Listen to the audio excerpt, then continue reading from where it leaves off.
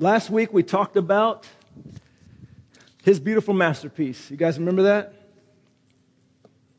And that beautiful masterpiece be you.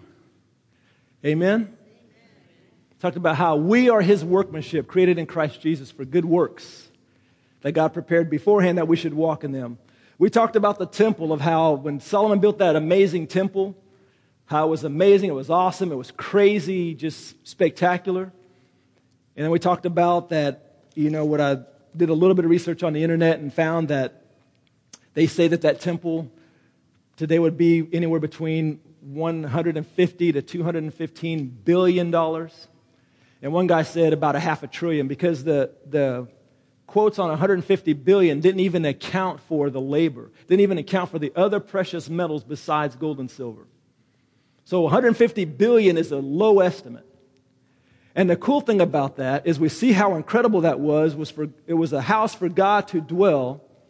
And God said, and this is my paraphrase, obviously, that's cool, I appreciate that, Solomon, but I want a more glorious temple.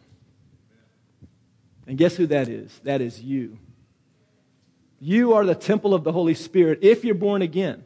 Obviously, there's a qualification. You have to be born again. Then the Holy Spirit comes inside of you. Then you are born again, and you are the temple of the living God. And his desire is to dwell in you versus dwelling in some building. Amen? So you are his beautiful masterpiece. He designed you for great things. And in Ephesians 1:5, it says, God decided in advance to adopt us into his own family by bringing us to himself. One of my favorite parts of that verse. He brought us to himself in Christ, through Christ Jesus. This is what he wanted to do, and it gave him great pleasure. So not only did God adopt us, but he brought us to himself so he can have intimate relationship with us. And he did these things so that we could glorify him. Therefore, if any man be in Christ, he is a new creation. That's you. Old things have passed away. Behold, all things are new. And then as we're born again, then he tells us, for he says we are his workmanship created in Christ Jesus for good works. Matthew chapter 5, verse 16 says, let your light shine before men in such a way that they see your good works and glorify your Father in heaven. And then Jesus said, John 14:12, he says, anyone who continues to believe in me, the miracles or works that I do, shall he and she do also. In the word works, in that verse, the word works in Ephesians chapter 2, verse 10, and the word works in Matthew chapter 5, verse 16, it's the same word. So the kind of works that God designed for us to walk in are the same kind of works that Jesus walked in. Some of us may have a hard time getting used to that, but I want you to get used to that. We need to get used to and begin to believe and agree with what God has designed for us to walk in. And it's not so that we'll go around showing off, looking all big and bad. It's so that he becomes glorified. Remember, he said, let your light shine before men in such a way that they see your good works and glorify him. So there's a way for that to happen. Amen? So in Ephesians chapter 1 through 3, he talks about all this cool stuff in our new identity. Who we are, we're adopted, we're his, we're with him, we're seated with Christ in heavenly places, we're his workmanship created in Christ Jesus, all this cool stuff in Ephesians chapter 1 through 3. I'd encourage you to read that when you get a chance. And also then in chapter 4, it's like there's a transition. Because Paul says, I, therefore, the prisoner of the Lord, beseech you to walk worthy of the calling with which you were called. Because all this other stuff is true that I just said in chapters 1 through 3, this is your response. Walk worthy of your calling. Are you with me still? Walk worthy of the calling. This is what he's done. This is who you are now. Now walk therein.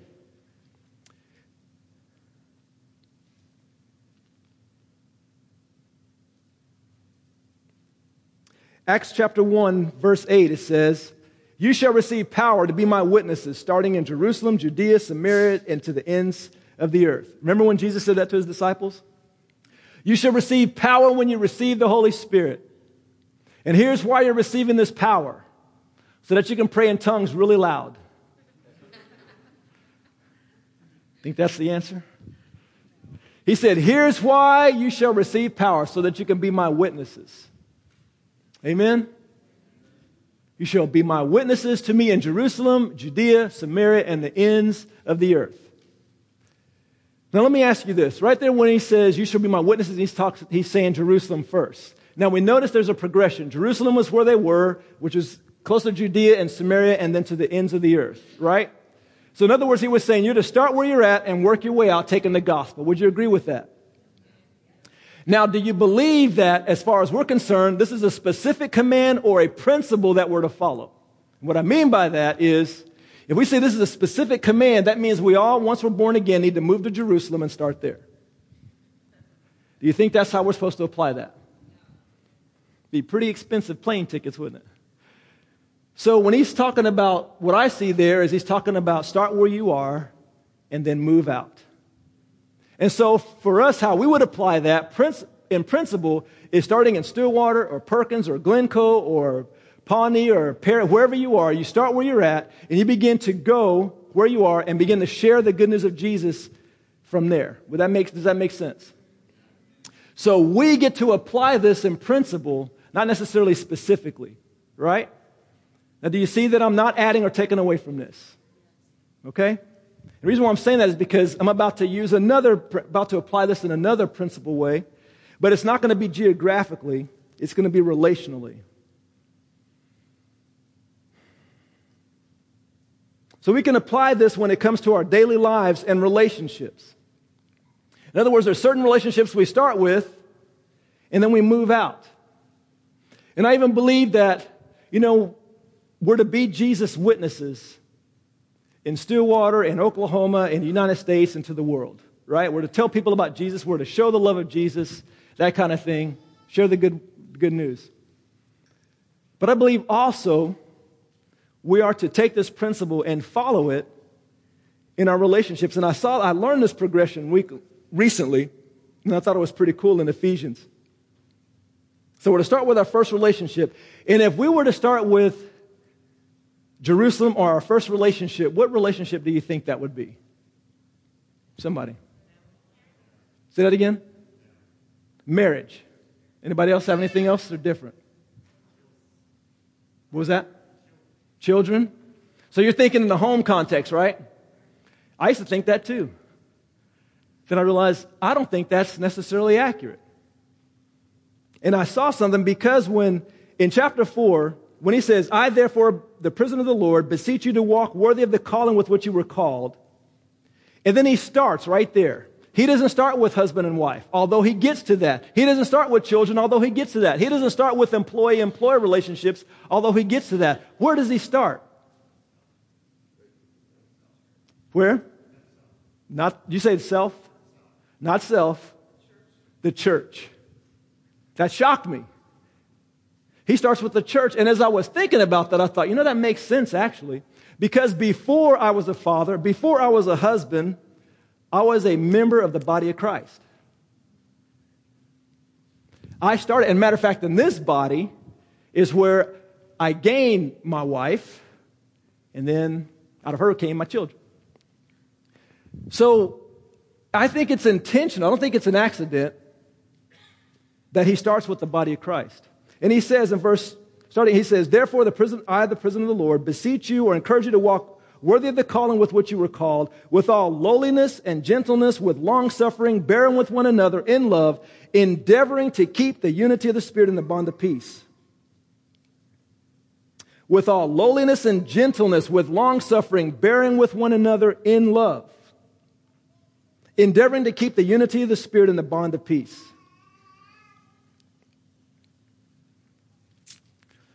So he's saying how we need to walk together in the body of Christ. We've been talking about for a while about being intentional in relationship in the body of Christ. Because see, we as Christians, we talk about, I love you, hey brother, I love you, hey sister, I love you, all that kind of stuff. But generally speaking, I really don't think that we as Christians really know how to do that.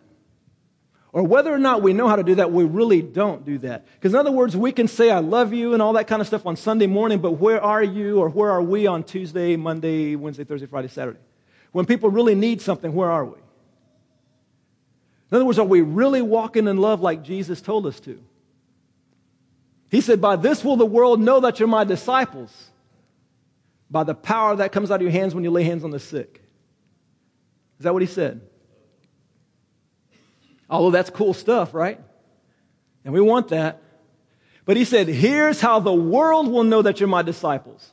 By the love that you have for, not the world, for one another. If we do not learn how to walk in love with each other, then the world is going to continue to blow us off like they are right now.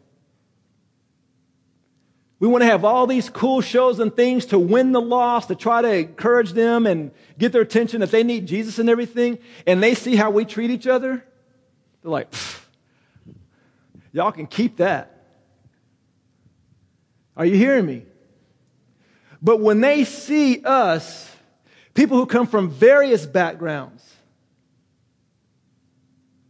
variety of ethnical backgrounds from different countries, socioeconomical, all kinds of different backgrounds, and we can come together and walk in love together, and they see that and say, there you got something different.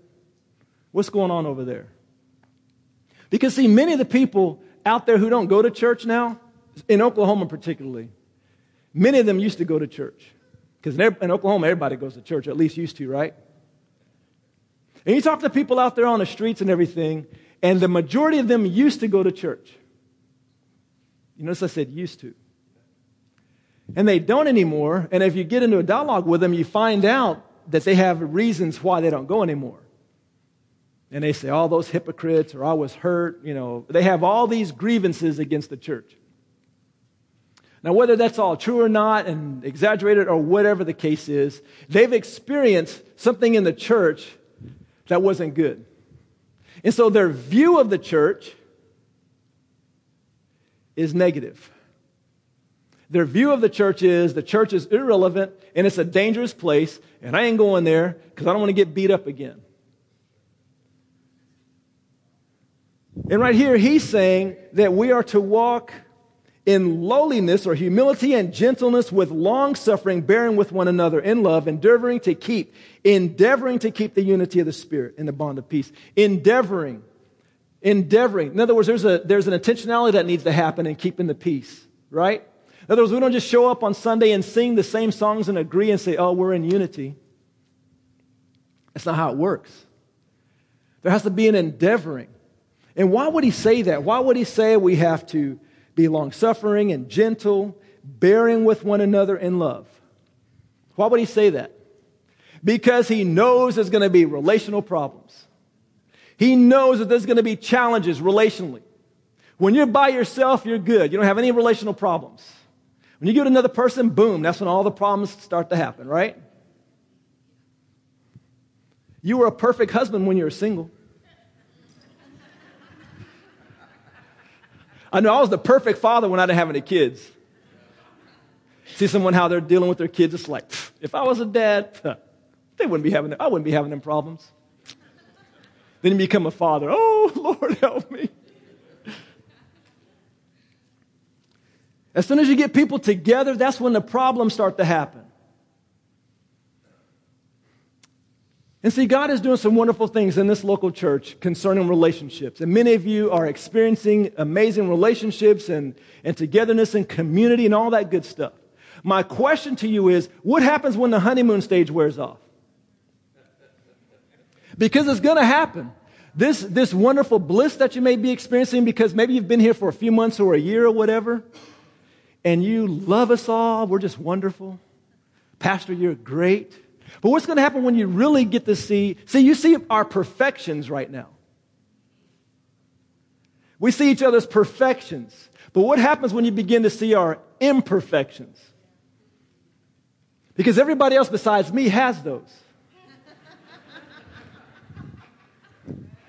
So what happens when you're in this wonderful community and maybe you hit it off with a couple. Maybe there's a couple and you hit it off with another couple and things are going really great. You're serving together. You're living life together. Life is great. And then something happens. Something was said. There was a misunderstanding. Something happened, unintentional or intentional, and it rubbed you the wrong way and boom, you got an offense. What are you going to do then?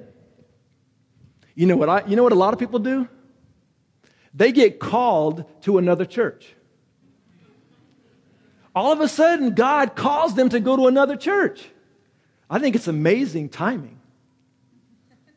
It's like, wow, brother, I said, what happened? We haven't seen you in a while. Oh, yeah, I feel like the Lord called me over here. Wow, that's amazing. And see what's going to happen? They're going to be called over in that church, and guess what's going to happen? They're going to go through the honeymoon stage. Everything's going to be wonderful because they see all their perfections. And then they're going to run into their imperfections, and guess what's going to happen? They're going to get called somewhere else. I mean, see what I'm getting at?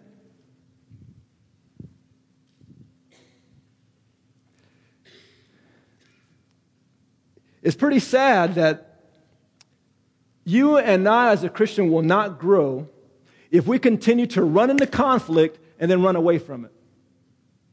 Versus we run into conflict because you will run into conflict.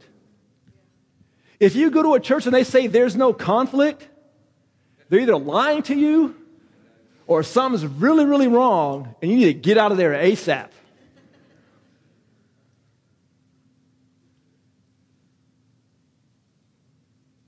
But we are going to experience the conflict in relationship. Okay, let me rephrase that. You will experience conflict in relationships if you go deeper. If you stay on the surface and all you talk about is the cowboy game or the weather or all that kind of stuff, you'll be good. You'll be good. But if you want to start sharing life together and learning and growing and letting iron sharpen iron, start doing that, you're going to experience conflict.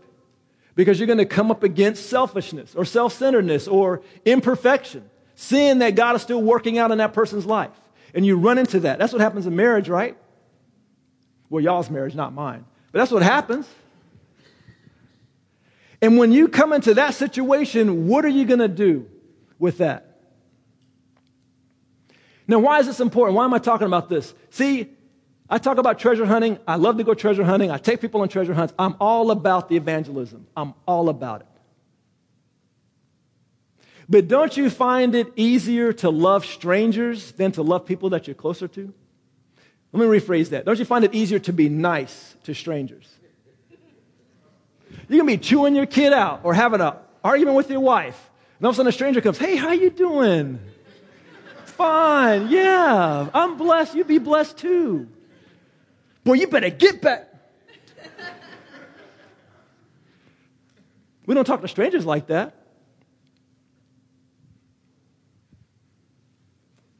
But if we want to be effective out there, then we need to allow God to work in our lives in the relationships in here. Because what I'm finding, if I learn to love you, then I'm really going to be able to truly love the people out there. If I'm not loving you and I'm not learning to get along with you and learning to walk in forgiveness towards you and learning to deal with and be long-suffering and work through all that, then all we're going to be doing is inviting other people into our mess. You hear what I'm saying? Because, see, we'll be nice to them at first, and, oh, we're glad you're at our church, and come to my house, and all this kind of stuff, and we wine them and dine them, and all that kind of stuff. And then they come in, then they really start to see us and say, whoa, these people are messed up. They tricked me for a while. But if they come into this local fellowship and they see people not only just getting along, but when they have differences and they have clashes, they work through the clashes. And they walk in love towards one another and they forgive one another. When they see that, they're going to say, okay, there's something different here. By this will the world know that you're my disciples. By the love you have for one another. The name of this message is Finding Your Jerusalem. You need to find where you're supposed to start. You need to find where you're supposed to start. Take that ground, get that situation taken care of, and then move forward. We start in Jerusalem, preach the gospel in Jerusalem, Stillwater, and then we move forward. But you got to take Stillwater first. You got to start in Jerusalem. You don't skip where you're at and go somewhere else. We can't bypass each other. We cannot skip relationship with each other and then go out there and be all lovey-dovey to the world and then come back and treat each other like trash. That is not honor Jesus, and that is not kingdom living. Can I get an amen on that?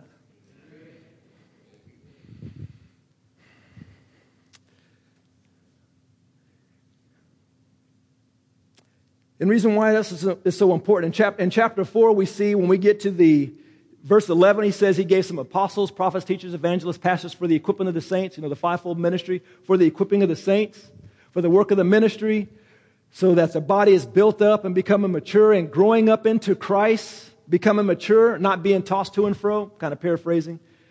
And then when you get down to verse 16, it says, from whom the whole body joined and knit together by what every joint supplies. Remember, every joint's talking about people, right?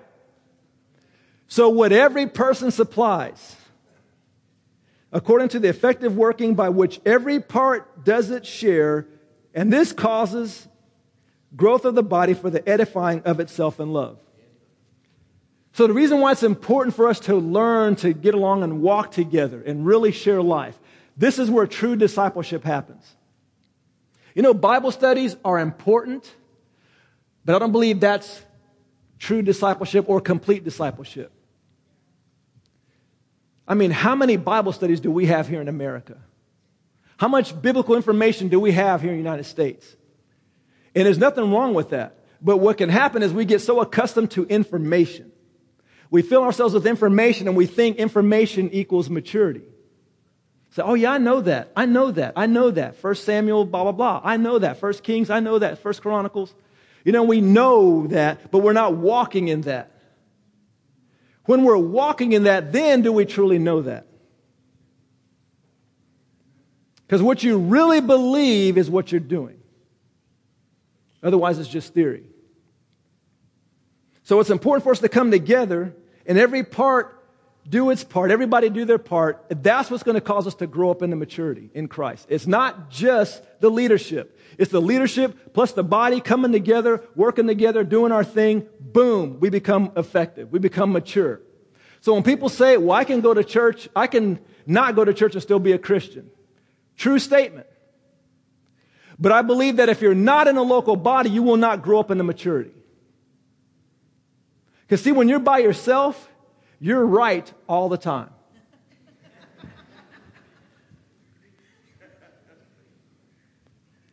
And you can come up with these crazy, weird theories or theological things. But it's when you share this, hey, bro, check this out. I was reading the Bible last night, and I think the Holy Spirit shared this with me. And you start sharing this stuff, and he starts looking at you cross-eyed. It's like, CJ, I don't think that's accurate. What are you talking about? Well, over here it says this and this and this. Oh, I forgot about those verses. You ever done that? You get an idea, and maybe it's based on a scripture. You begin to run with that, forgetting about all the other scriptures that put it in balance. So we need each other to help each other stay in balance. Are you hearing what I'm saying? And you will not grow up into maturity as long as you continue to leave flight when it gets hot, when it gets tough. Now, there are times when the Lord calls you or calls me or calls us to different locations. But I believe if He's calling you to another place, then He's going to have you get everything situated, get your relationships taken care of before you leave. Amen? Verse 17, this I say therefore and testify in the Lord that you should no longer walk as the rest of the Gentiles walk in the futility of their mind, having their understanding darkened, being alienated from the life of God because of the ignorance that is in them, because of the blindness of their heart, who being past feeling have given themselves over to lewdness to work all uncleanness with greediness. But you have not so learned Christ. If indeed you have heard Him and have been taught by Him, as the truth is in Jesus, that you put off concerning your former conduct the old man, which grows corrupt according to the deceitful lust, and be renewed in the spirit of your mind, and that you put on the new man, which was created according to God in true righteousness and holiness. There again, talking about our identity, who we are. You were this way, and now you are this way. If we're going to walk in unity together, if we're going to walk in true relationship and learn to grow in that, then we have to put off our former life. The way we used to do things, being darkened in our understanding, excluded from God. We have to put that off and put on a new man. We have to begin to agree with what God's word says. See, in the world it says if someone offends you, you have a right to be offended. You have a right to be bitter. You have a right to retaliate. That's what the world says. And if you talk to people with a carnal mindset, they're going to encourage you in that. They're going to feed your bitterness, your resentment. Are you hearing what I'm saying? But the word says in verses 31, let all bitterness, wrath, anger, clamor, evil speaking be put away from you with all malice, and be kind to one another, tenderhearted, forgiving one another, even as God in Christ has forgiven you. See, that's the new man. That's the new way. That's the kingdom way. And you know, it doesn't say you're not going to have problems. Matter of fact, in verse 26, back to 25 first, verse 25. Therefore, putting away lying, let each one of you speak truth with his neighbor, for we are members of one another. Check out verse 26. Be angry and do not sin. Do not let the sun go down on your wrath, nor give place to the devil. So if you let the sun go down on your wrath, you're giving place to the devil. But right here it says, be angry and do not sin. Remember the context. Now see, I've preached this, and typically we look at this in the context of marriage relationships, which is a perfect application for that. But that's not the context that he's talking about right here. He's talking about the body of Christ. There are going to be times when you get angry at your brother or sister. He didn't say, don't get angry, what is your problem? Don't get angry. Now later it does say, now put away all anger. But earlier it says, be angry, but yet do not sin. Do not let the sun go down on your anger, or you will give the devil a place, a foothold, a stronghold in your life. So there is going to be conflict. If there is no conflict, then you're just around a bunch of robots. But if we're really living who we are and we're growing, then there's going to be conflict. That's not the issue. It's how you deal with the conflict. And see, when we say we love Jesus, when we declare, Jesus, I love you, that means I'm going to do things the way you want me to do them. I surrender my way. I surrender the right to be bitter, the right to be resentful, the right to retaliate. I lay that down at your feet. Do you think Jesus had a right to be bitter? To be resentful? To be vindictive? It's a good thing he wasn't. He would have blown us all up. Father, forgive them, for they know not what they're doing. And we're to do the same thing he did. Father, forgive them. But we can say, yeah, he knew exactly what he was doing when he hurt my feelings. Father, forgive them.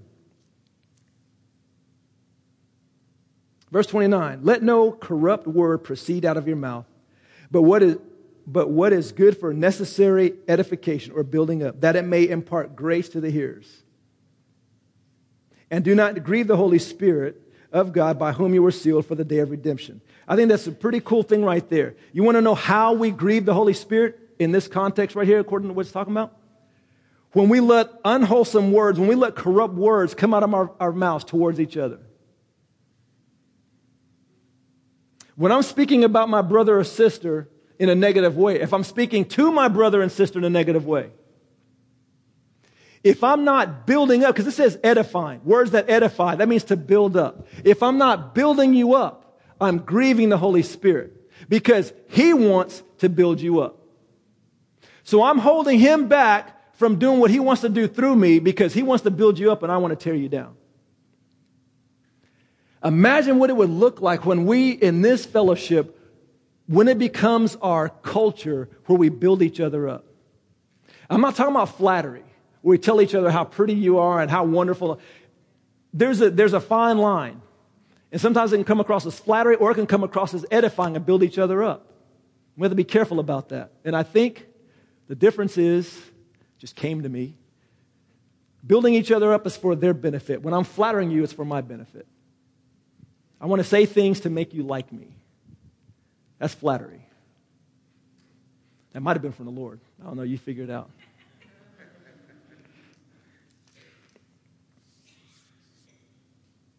So, we want the Holy Spirit to have his way in this place. And he's saying, okay, I want that, but I want to have my way in you. I want to have my way through you. And concerning our body, we need to line ourselves up with his desire, and that's speaking encouragement and building each other up. That also means when a brother or sister comes to me and wants to gripe and complain about another brother or sister, instead of me giving ear to the gossip, to the slander, and being a part of the problem, how about I be a part of the solution and help this person say, hey, you know what? That's pretty bad. That's pretty rough what happened. Let's try to get this thing figured out. Let's go talk to this person. Or whatever we need to do, let's get this worked out. And be a part of the solution. If that person comes to you and they just want to gripe and whine and complain and they don't want, and you say, hey, let's go talk to this person, and they don't want any part of that, then guess what? They're going to quit coming and talking to you about that. Because if my motive is to find someone who's going to agree with me so they'll whine and complain with me, and all of a sudden you become unavailable for that, I'm either going to repent and stop doing that, or I'm going to go find somewhere else where I can get some ears to hear what I want to say. But imagine us being a body where instead of continuing with the gospel, because, sometimes we slip into it. We slip into the grumbling, complaining without even realizing it. I know I do. We can slip into slander or talking about people negatively without even realizing it. I mean, you know what I'm saying? That old man creeps up. But if we can encourage each other to not be a part of that, and we don't have to do it in a judging way. You're gossiping. Quit that gossiping right there. We don't have to slam a person, but we can encourage and change the situation. Say, you know what, man, sister so-and-so, that was pretty rough. Let's pray for her. Let's pray for her right now. Or I'm really sorry they treated you that way. Now let's pray for the situation. Ask God to bring about a solution. Imagine what it would look like if we began to do that.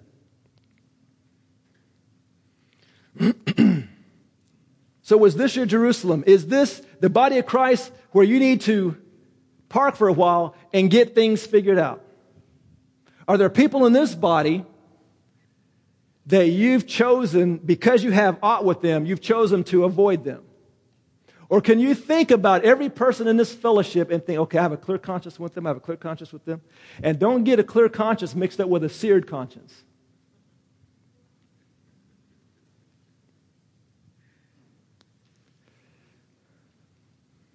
We want the manifest presence of God in this place, do we not?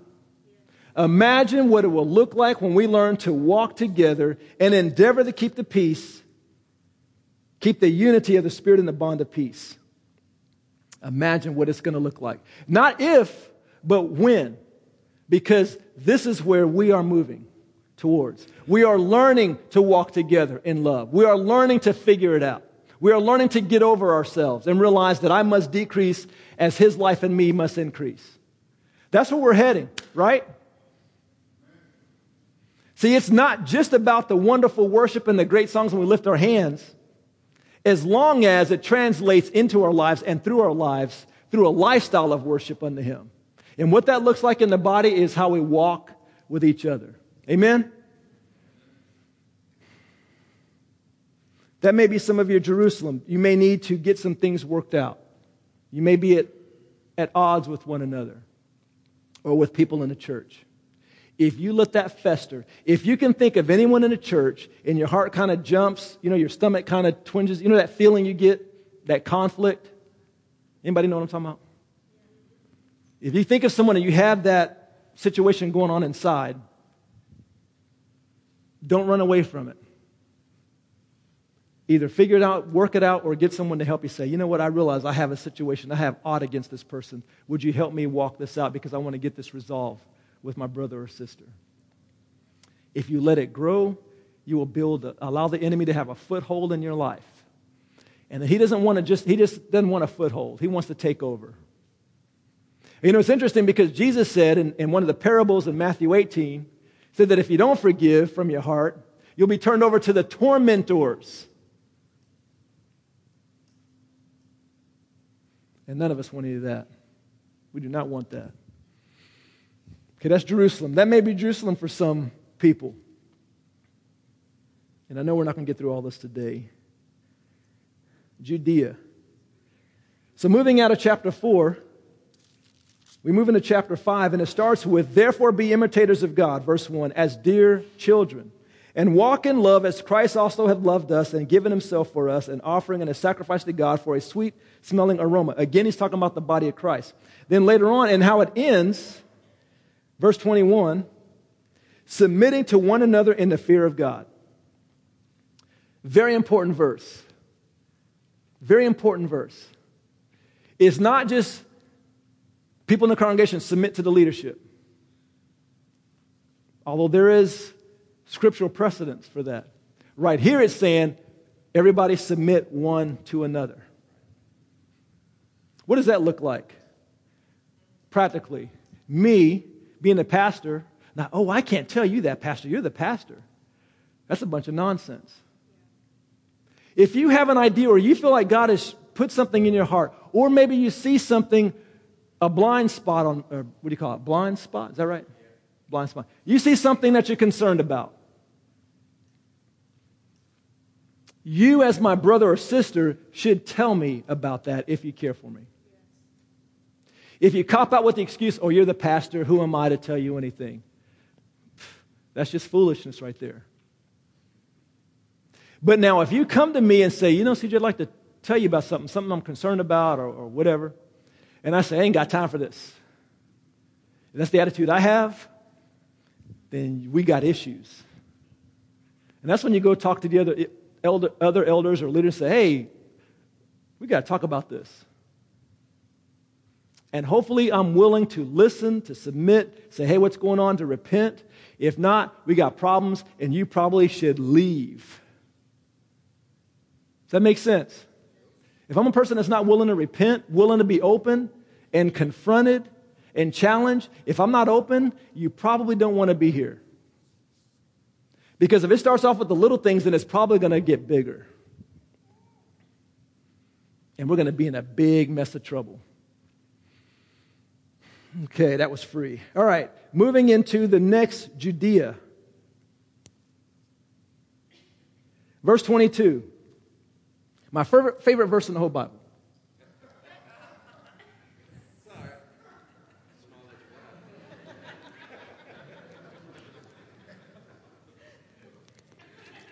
It's getting hot in here.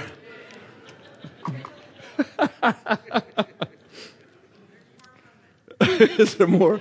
I'm starting to feel the heat.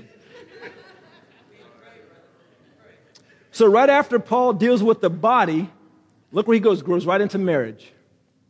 And it says, starts with wives, submit to your husbands. Wives, submit to your own husbands as to the Lord. I think we can stop right there. I'm done. For the husband is head of the wife, as also Christ is head of the church, and he is the Savior of the body. Therefore, just as the church is submissive to Christ, so let the wives be to their own husbands in everything. Husbands, never mind, we'll skip that part.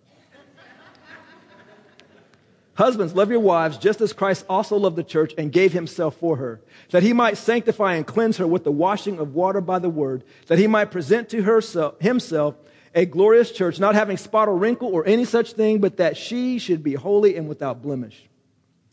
So husbands ought to love their own wives as their own bodies. He who loves his wife loves himself. For no one ever hated his own flesh, but nourishes and cherishes it, just as the Lord does the church. For we are members of his body, of his flesh, and of his bones. For this reason, a man shall leave his father and mother and be joined to his wife, and the two shall become one flesh. This is a great mystery, but I speak concerning Christ and the church. Nevertheless, let each one of you in particular so love his own wife as himself, and let the wife see that she respects her husband. There's a whole bunch in this passage right here. And I know maybe when I got to verse 22 and I shared that, maybe some of you ladies cringed. Maybe because of how this verse has been used over you.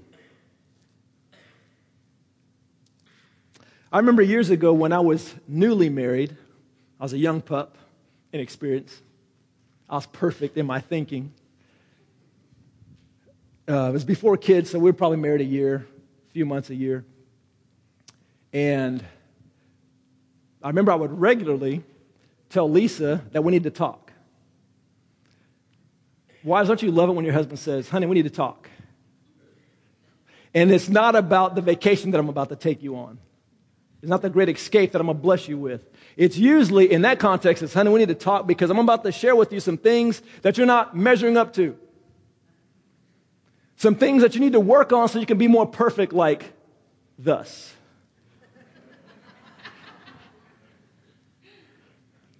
And so we would have these conversations, and they'd happen about every 2 weeks. And what would happen is I would point out some things that she was not measuring up on. You know, King CJ would sit in his chair, wife, come hither so I can fix you.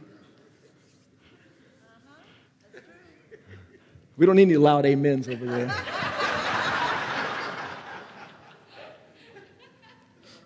And so what it would be is there were things that I wanted or preferred, and she wasn't doing those. She wasn't measuring up, so I was going to fix her and put her in her place and say, hey, woman.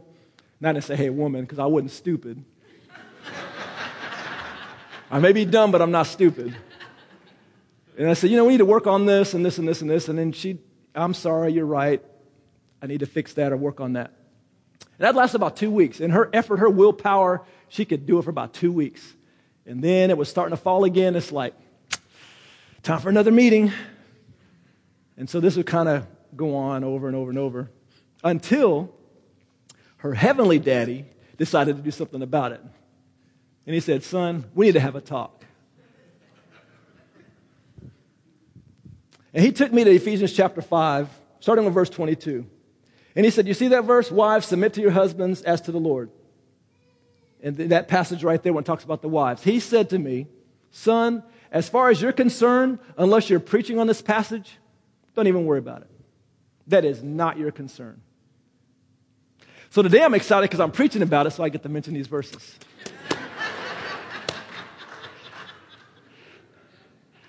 As far as you're concerned, or those verses are not your concern. And he said, you need to skip down to verse 25. Husbands, love your wives just as Christ loved the church and gave himself for her. He said, your responsibility, son. Well, first he told me, he said, first of all, you need to understand, that's my daughter first. And you know, the Lord wasn't yelling at me or anything like that, but his tone was so firm, I was scared. And it wasn't afraid of fear, the wrong kind of fear while I was running away from God. It was like a daddy chastising his son. In love, he was spanking my behind.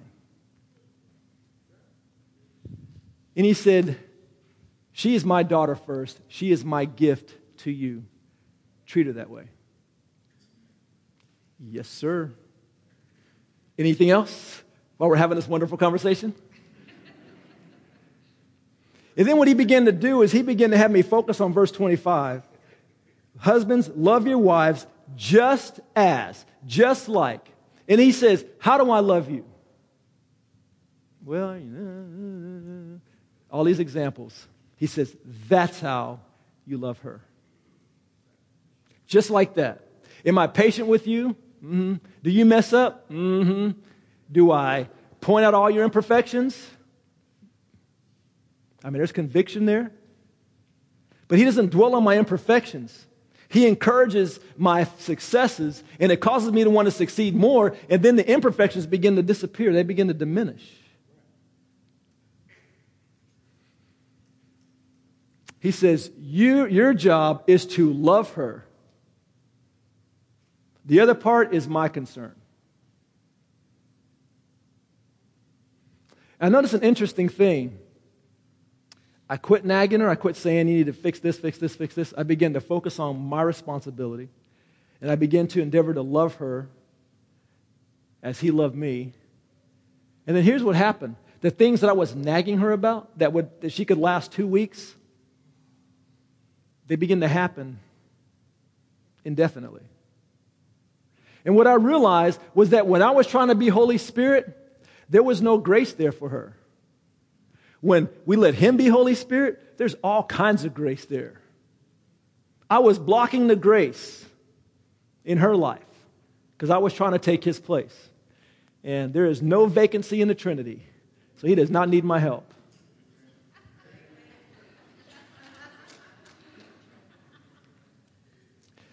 And the interesting thing that began to happen, he said, son, I want you to love her so much that she would be a fool not to respect you. In other words, don't give her any excuse not to respect me. So that became my challenge, my passion, my aim. I was going to tear her up with my love. But something was happening. See, one, Lisa's very competitive. Very competitive. I mean, if you play games or whatever, she does not like to lose. So I love to beat her. But she's very competitive. And what seemed to happen, and it wasn't like we talked about this, because see, it wasn't just like, this is my analysis or, trying to assess the situation. God's concerned about me and me changing and becoming more like him. But he's also concerned about her and wants her to become more like him as well. He was wanting me to quit getting in the way and trying to fix her myself. So as I was fixing or allowing him to work on me and focusing on what my responsibility was, he was challenging and dealing with her and giving her grace to change as he wanted her to change. So what was happening is, one thing in this passage, I'll say this real quickly, what I've noticed is that generally speaking, a man's greatest need is to be respected. Across the board, period. A man's greatest need is to be respected, and a woman's greatest need is to be loved. Some of you might take issue with that, and that's okay because I don't have time to explain it all. But right here, why doesn't he say, husbands and wives, love and respect each other? He didn't say that. He says, husbands, love your wives. Wives, respect your husband. He was dealing with I believe, the biggest issue or the biggest need that each of them had. He says, wife, take care of this. Husband, take care of this. Generally speaking, if we do that, if I love her, now of course respect comes with that and everything. If I love her, then I'm going to be meeting her greatest need. If she respects me, she's going to be meeting my biggest need. So here's what began to happen because of this very competitive person over here. As I began to love her, and I was determined, and it became a passion of mine because I did love her. Well, I still do. Just make sure we're clear on that. But I was passionate about her. I was just flawed and just doing things stupid, right? You understand?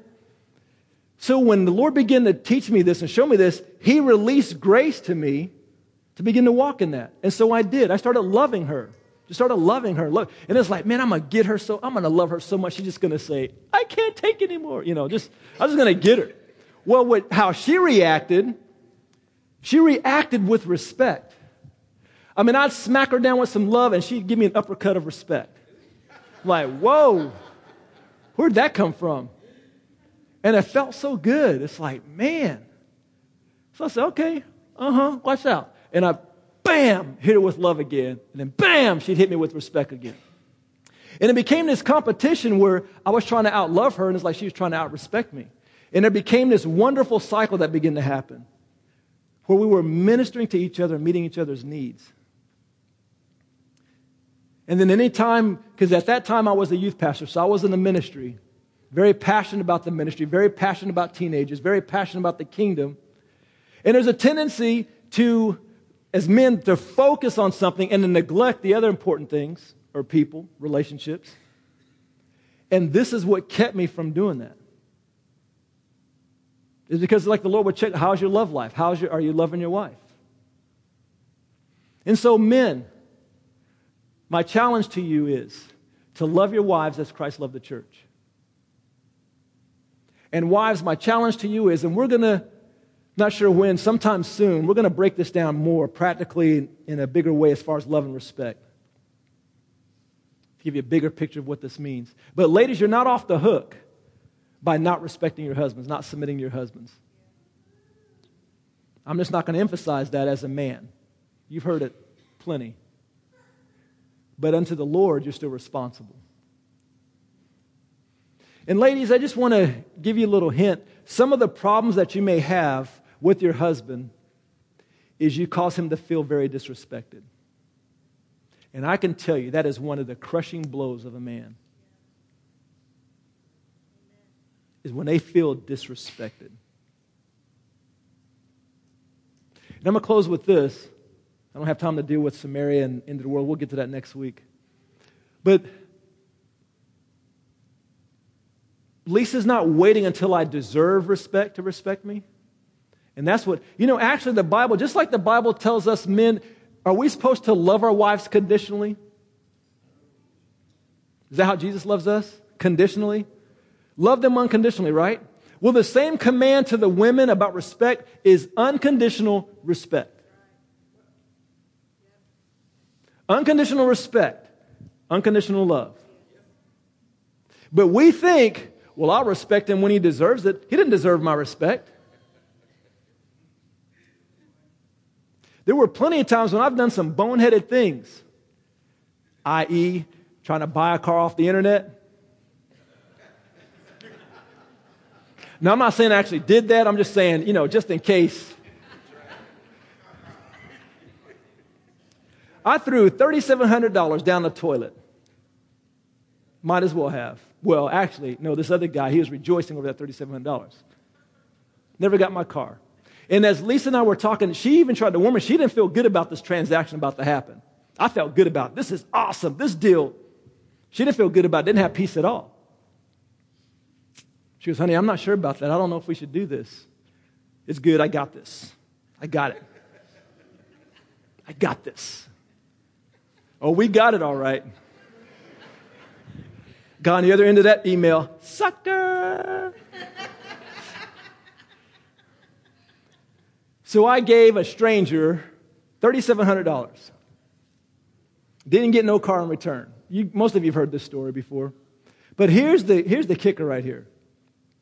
She had every opportunity to slam me in the dust. Do you realize that we can't afford $3,700? Do you realize? She could have tore me up.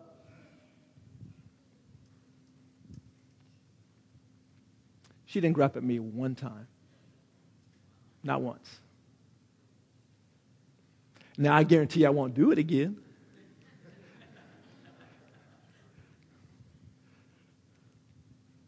But when the moment when I needed, I realized my mistake.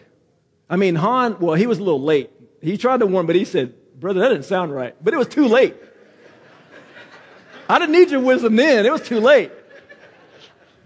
But he didn't know about it till after I had done it. Otherwise, I'm sure he would have said, brother, that does not sound right at all. I realized my mistake. I realized how, oh my goodness, I just threw $3,700 away. Are you kidding me? I had to borrow that money, by the way. I didn't have $3,700. I borrowed $3,700. And then I gave it away and didn't even get a car back.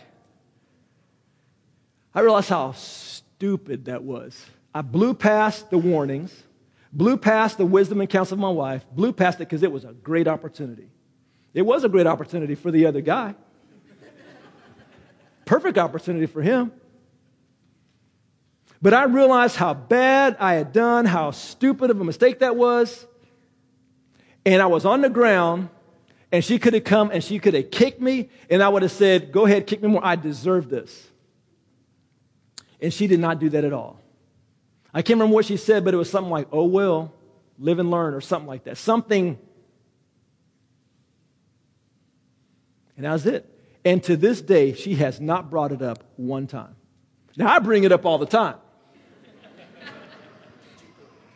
That's right. And all I'm doing is I'm trying to give you an example of why I love this woman so much. Well, it's not why I love, but why it's easy for me to love this woman is because she respects me. And she knows me.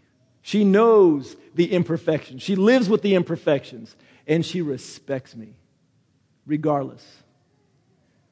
So talking about feeling proud in the right sense, it's like, man, I feel like a king. Because the one who loves me the most and is the closest to me loves me unconditionally, respects me, and that encourages me to want to love her again more. And then she respects me, and then I want to throw it. You get what I'm saying? Let's all stand together.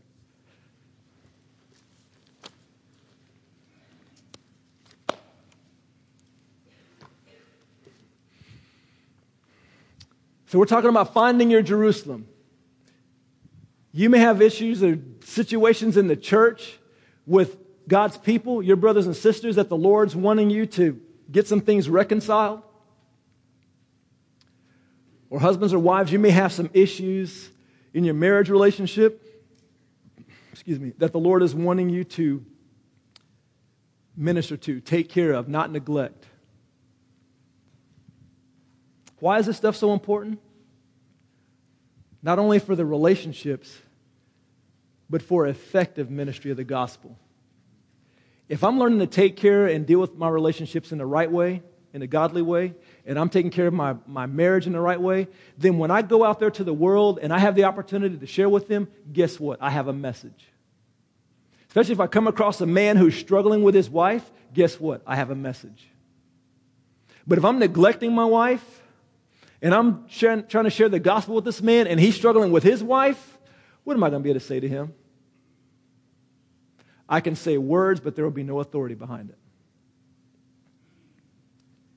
Jesus spoke with authority, and he wants us to speak with authority. Amen? Let's pray. Thank you, Father, for your goodness. Thank you for your grace that you make available to every single one of us